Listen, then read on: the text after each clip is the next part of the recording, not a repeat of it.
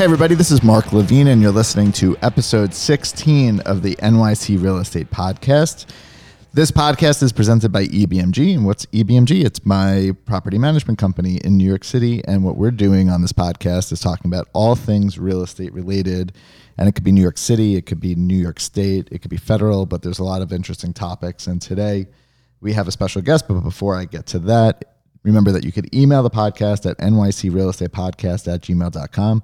Again, that's nycrealestatepodcast@gmail.com. And we love taking questions, and they oftentimes make them into future episodes. So if you have any questions or comments, please feel free to send them my way. But today we have Edward Taylor, Esquire. That means lawyer. Yes. It does. From Taylor, Eldridge, and Endress, PC. And you're located out of Smithtown. And welcome to the show. Good morning. Thank you very much. So I'm gonna let you go into your background so that everybody is aware of that. But today's episode is devoted to emotional support animals, ESAs, we'll call it for short.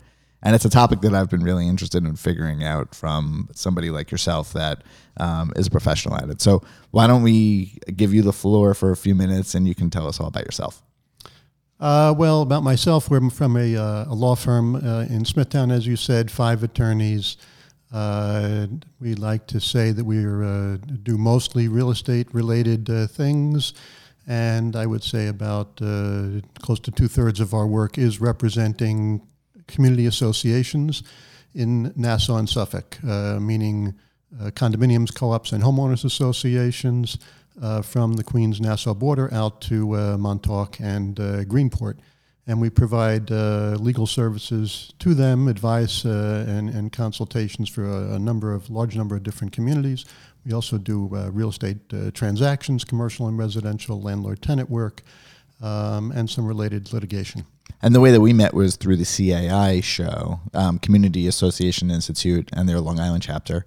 Yes, which was started about 12, 13 years ago and has grown into a major player, I think, in the field, where they are really the only organization on Long Island that provides opportunities for board members of community associations to have outside education and networking with other board members, with other professionals. It's a great opportunity for them to get up to speed on how to do their job as board members of communities. Well, I appreciate you coming in today and taking the time to talk to us and sharing your expertise. And there's a lot of people that are interested in this topic and specifically.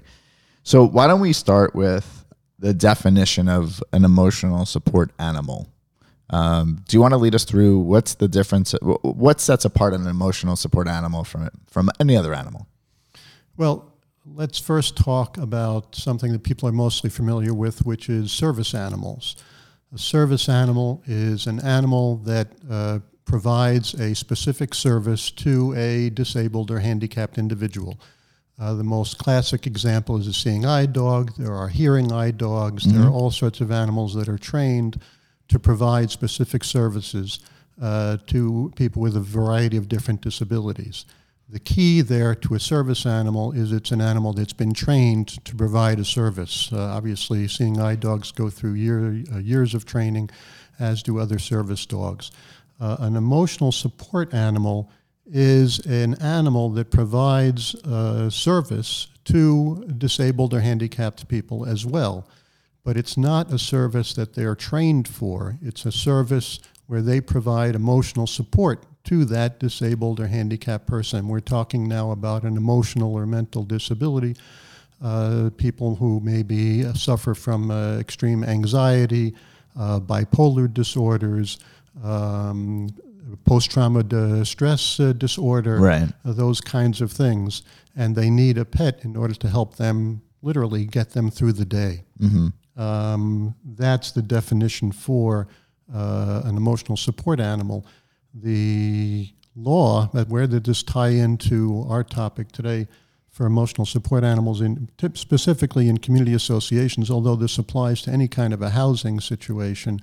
If a resident wants to move in and there's a no pet or a no animal policy that they have in the community, the law says, both state and federal laws state that you have to allow that person who has a disability and has a disability where they need an emotional service animal to be able to bring that animal into the community.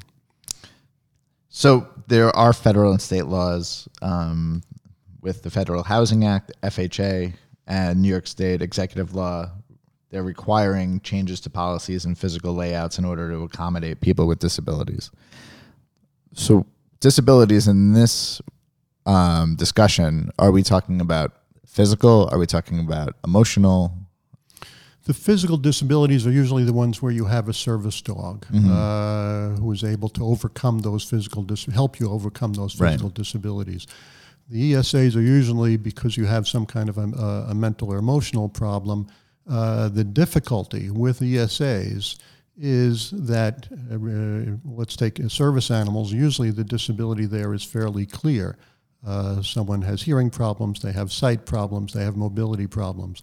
The disabled people who suffer from emotional or mental disabilities, obviously their disability is not always clear. The fact that they can't sleep at night, the fact that they have trouble socializing, the fact that they're anxious when they're in social situations isn't necessarily something that's evident by an observer.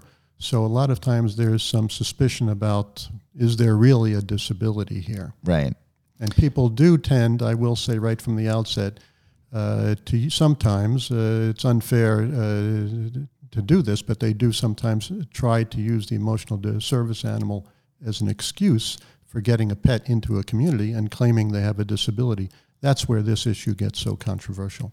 And that's why the application process should be standardized, right? So we have a board that is looking over their building. They have a unit owner or a shareholder that comes in and says, I need an ESA. What's the protocol? What's the process that they should require from this person who is requesting access to the ESA?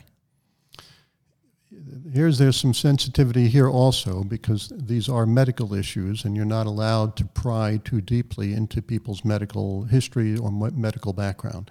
The law says that you can require them to submit a letter from a medical professional who is treating you to verify that you do have a disability. The exact disability they don't necessarily have to state, but they do have to verify that you are suffering from a disability. Can I jump in and ask a question? Yes. So a board is asking for a medical opinion. Can they say, I require it from a psychiatrist, I require it from your physician, I require it from any number of doctors? What's the stance on requirement? Can we not dictate which doctor it comes from?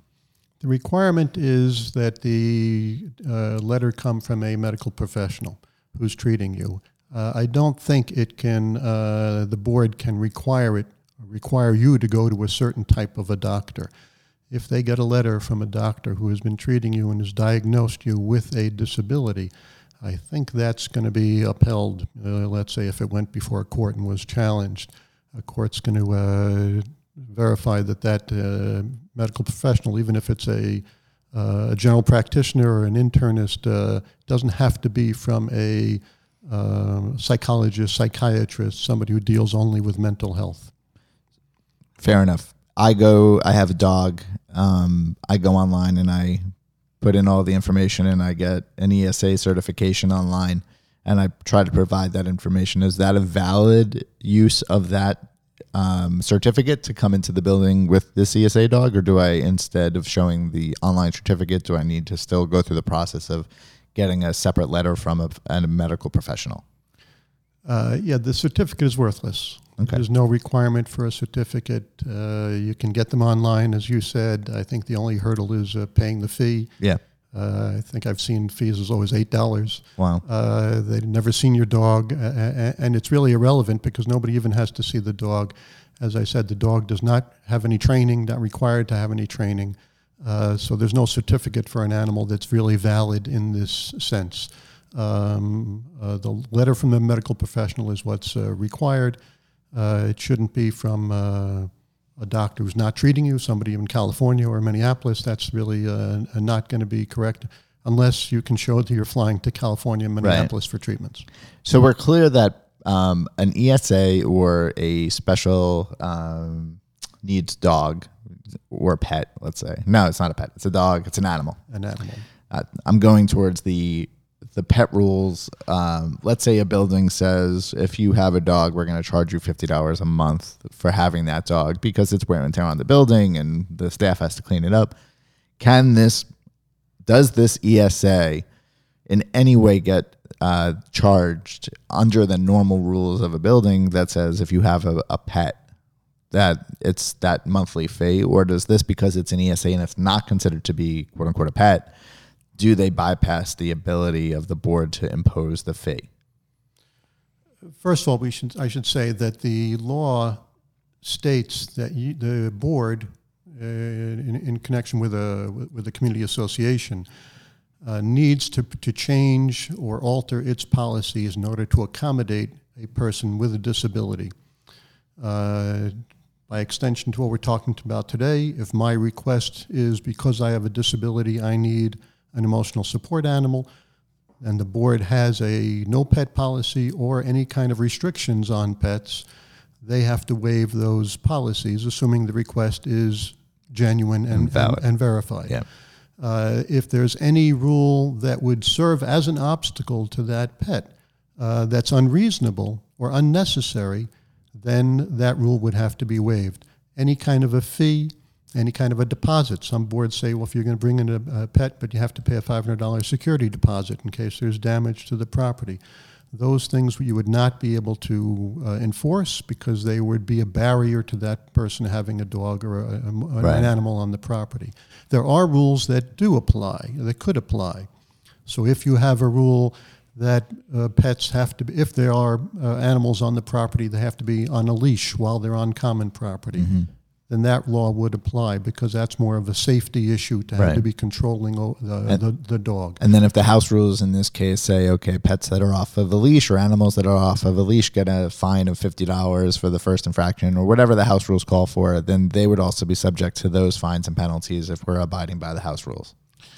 Yes, or you could request that they otherwise enforce the rule. I wouldn't be so worried about the fine if they were going to subsequently comply with the rule. Right. There are other rules such as a dog can't bark all day long and all night long. Not that you need a rule about barking. Most boards have a rule about disturbances and objectionable noises and things like that. Those can be enforced. A dog that might be threatening, that might lunge at people in the elevator or in the common areas, that's not allowed. Any behavior like that that's not going to be a burden or an interference with other residents in the community, that would not be allowed. And those rules can be enforced. Is there any need to periodically update the need for this? Or once you establish that an ESA is an ESA, throughout the life of that animal, is it assumed that they are still within the same guidelines of the ESA that was initially approved and they can continue to live there until such time that they're not around anymore? Yeah, I think that if there's a notion that maybe the disability has disappeared, is no longer relevant, is no longer prevalent, conceivably there could be a request to the board for a recertification, but usually I don't think those things happen. And you can't see anxiety all the time. It's not visible. For these purposes that are internal. Correct. They're not like, oh, your leg is better, you're walking fine, your ankle's healed. So well, also the argument would be that I'm not suffering so much from anxiety because I have the pet, because I have the animal rather. So if I have if you say, well, you look normal to me today, so get rid of the animal. Well, when I get rid of the animal, I'm going to start suffering from the disability again. Right. So since it's part of the treatment, I think it would be difficult to claim or make a claim that the animal is no longer necessary. So what's interesting is that the board can't put restrictions on certain things where they would have on a pet. So you go into some buildings, there are some weight restrictions, breed restrictions. There's a lot of things, but the board can't place restrictions on ESAs on the type of animal that it is. And by type of animal, I'm assuming, is this my emotional support lizard? Right? Like, where does it stop? So it could be a cat, it could be a dog, it could be hopefully not a llama. But if it's a verified ESA, I'm assuming they would have the ability to bring it in so long as they abide by the rules of the building, right?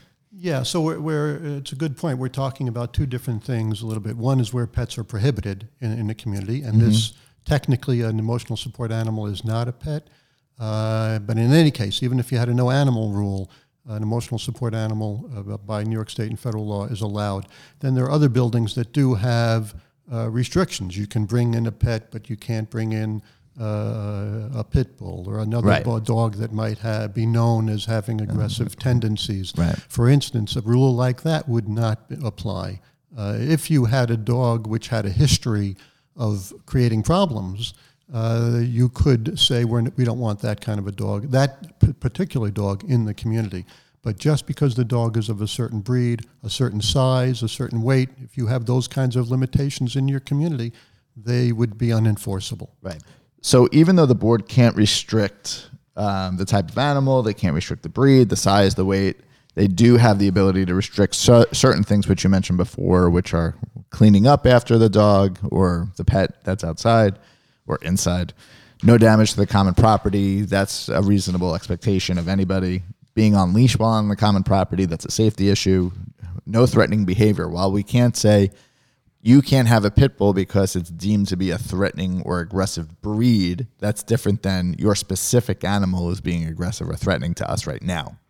Correct. Or if it even had a history. If someone was applying for a pet and they came from another community and you learned from that community that they've had 16 different complaints about the dog being aggressive, I think that would be grounds for saying you can't bring that dog into this community. And it's also a liability for everybody involved. It could be a liability for the owner of that pet or that animal too, where if you had prior notice, I have friends that are personal injury attorneys, and I remember when my kids were little and their kids were little, and I had a puppy that it was a little dog that didn't like to, have little children falling on it. And occasionally she would snap, never bite.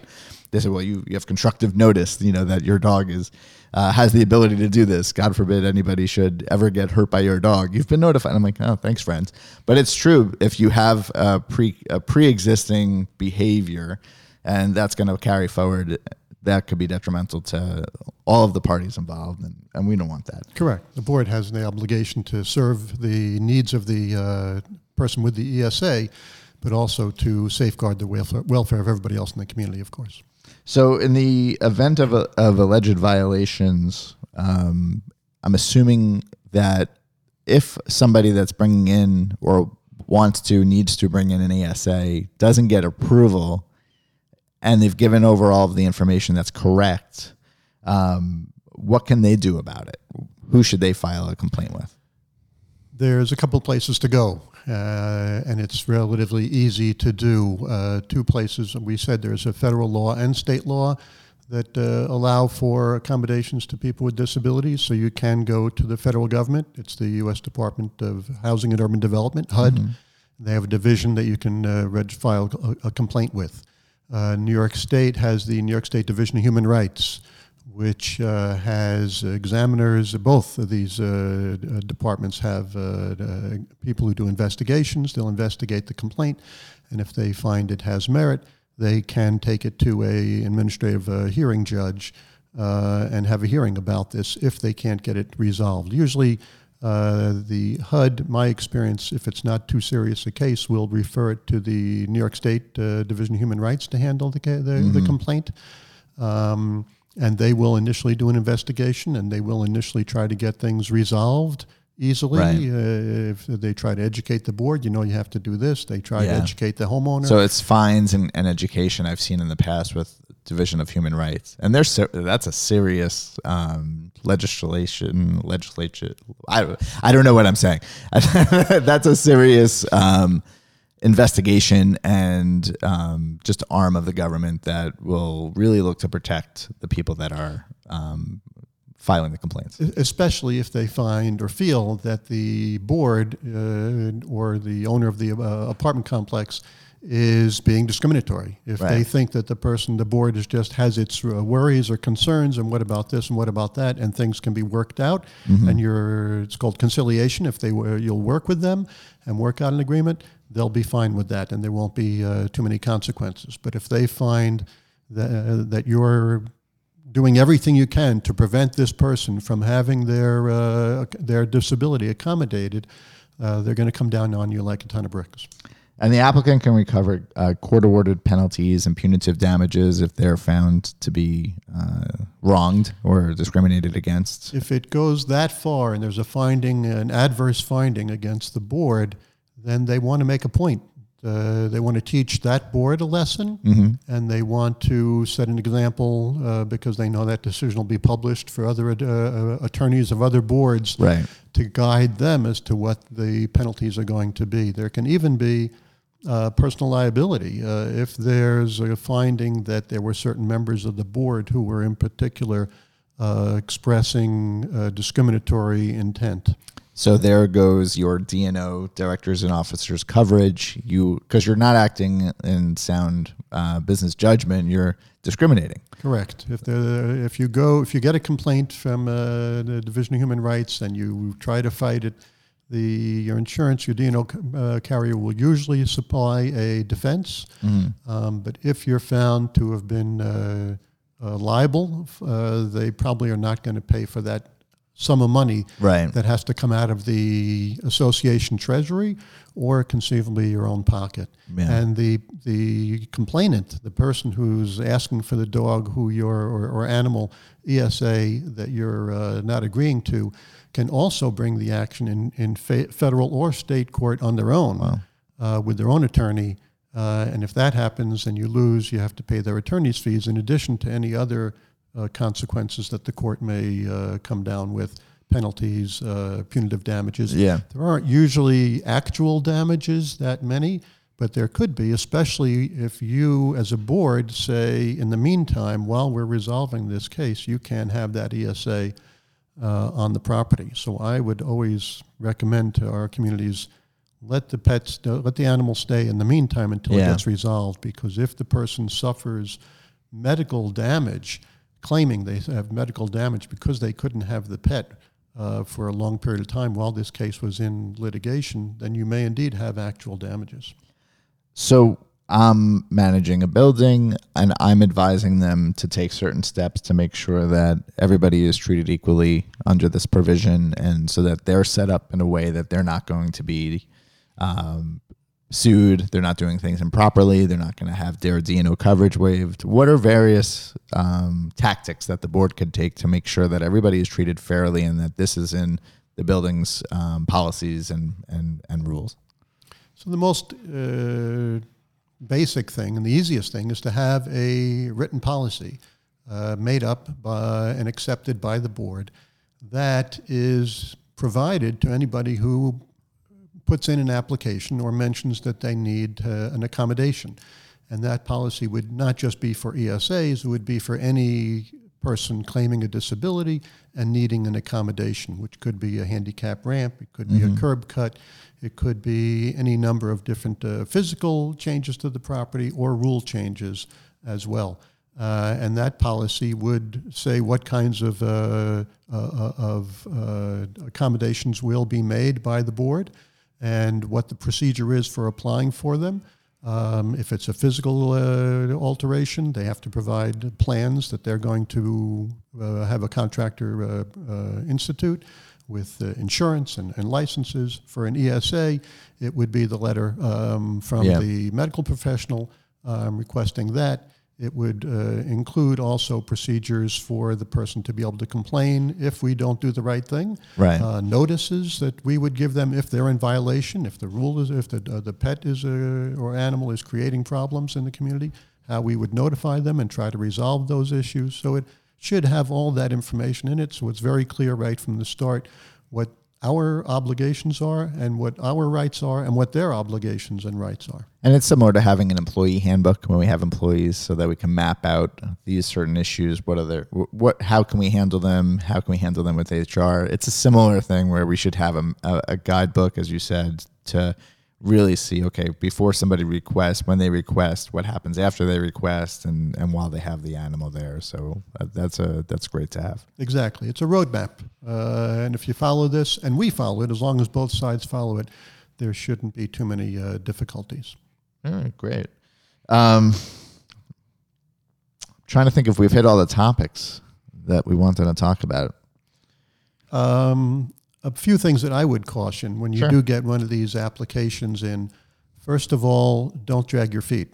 There's certain boards do say, well, we have to have a meeting, and we only have a meeting once a month, and that takes time, and that's somewhat reasonable. But if you say we only have a meeting every 3 or 4 months, and we're going to, our next meeting is going to be 3 or 4 months from now, that's inordinate. And requiring somebody to wait that long before they get a response, especially people who are by nature, anxious and Right. somewhat, unstable emotionally, to put them in that situation of indefiniteness for that long a time. May be improper. To put it off, to have a meeting and then say, oh, now we have to go to the attorney, and then another month, and oh, now we have to go to our insurance, and that's another month. Yeah. Putting it off like that is going to be deemed an effective denial and discrimination. So act on it quickly. Also, just know that you can't demand records from medical professionals. You get the letter from the medical professional. You can't say, well, we want to see records of the treatment that you've been providing. That's got to violate some HIPAA laws. Exactly, Yeah. and it serves as discrimination. You're not allowed to do that, and you're again trying to delay. And delay is a discrimination as much as a denial would be. In addition, we have a lot of boards that say to us they want to jump the gun and make their own determination. So we have one board said, well, he goes to work without the dog. And if it's an emotional support animal, he should have the dog with him all times. And if he doesn't take it to work with him, then it's not really needed. And I tell them, you're not the medical professional. If he's got a letter from a medical professional that says that, I don't know, I'm not a medical professional either. Yeah. I don't know what they need, when they need it, and how they need it. I do know that one misconception that people a lot of times say when these issues come up, they start yelling about the ADA. The ADA says this, the ADA says that. The ADA is not relevant to a community. It's a private community. It's only relevant to places of public accommodation. But it could be that they can't take the pet to work because of other rules. Right. An employer may not be subject to the same, or is not subject to the FHA, the Federal Housing Act. So maybe they can't take the dog, they have to suffer through the day, but they can't wait to get home to be with the emotional support animal. If it's a genuine application, these people have real needs. And if the pet is able to help them get through the day, I say that's an important thing, and we have to acknowledge that these are residents in our communities. We should be trying to help them rather than hurt them. But certainly don't jump the gun and pass yourselves off a board as medical professionals, as determining, well, they don't need it because of this, they don't need it because of that. Flip side of that, though, is a case that came up a while ago where someone claimed they needed an emotional support animal, but the dog was only there on weekends, and every once in a while for a week, and it turned out the person was dog sitting for the sister's dog. Okay. And when the sister was away on the weekends or on vacation, that clearly is a problem and not a genuine application. Yeah. Oh. Well, this is all great information. And this is something that I think a lot of people have been wanting to know about for a very long time. When ESAs started coming up, 10, 15 years ago, that's when I first started seeing a few cases more than ever before. And that's when it dragged on. But I fly a lot and I see a lot of, emotional support animals on the plane. They're probably, different circumstances than in an apartment. You don't have to prove it as much. I think you can, but now they're clamping down a little bit with the traveling, but they have been. And there are, at least I think on the federal level, there have been discussions that I've seen in the past about trying to limit the emotional support animals to not include farm animals, I think was one category, wild animals, reptiles. Yeah. Because you do hear about some of these extreme cases of a horse. Yeah. I think there was an ostrich once or something on a plane. Ostrich, a turkey. But so far, it is my understanding, those talks have not resulted in rules or regulations. So right now the laws are fairly open, but fortunately we haven't had too many experiences, at least that I know on Long Island, of people asking for things beyond the typical dog and cat kinds of things.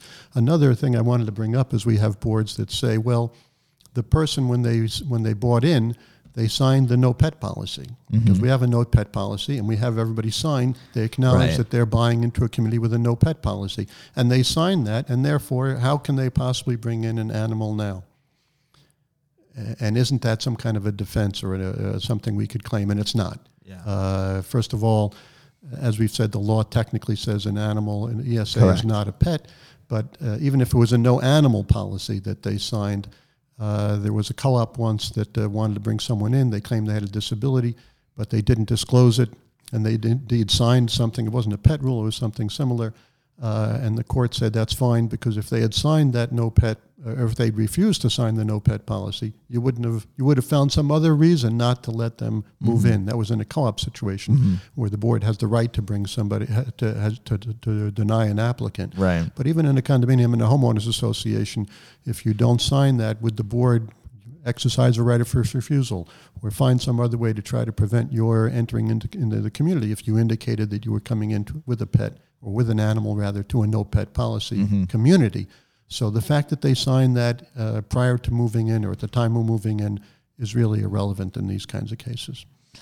So if people want to get in touch with you, Ed, they can call you directly at 631-265-5550. That's 631-265-5550.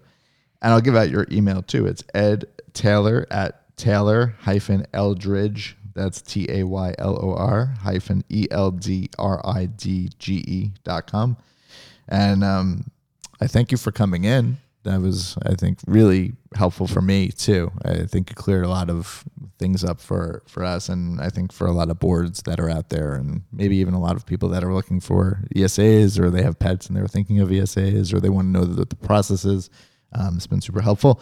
Again, if you want to email the show, send us an email, nycrealestatepodcast@gmail.com, nycrealestatepodcast@gmail.com. We love it if you'd subscribe and share the podcast. The more ears, the better for us. And we'll keep on making these as long as you keep wanting them. So we'll talk to you soon. And thank you for coming in. Thank you very much, Mark.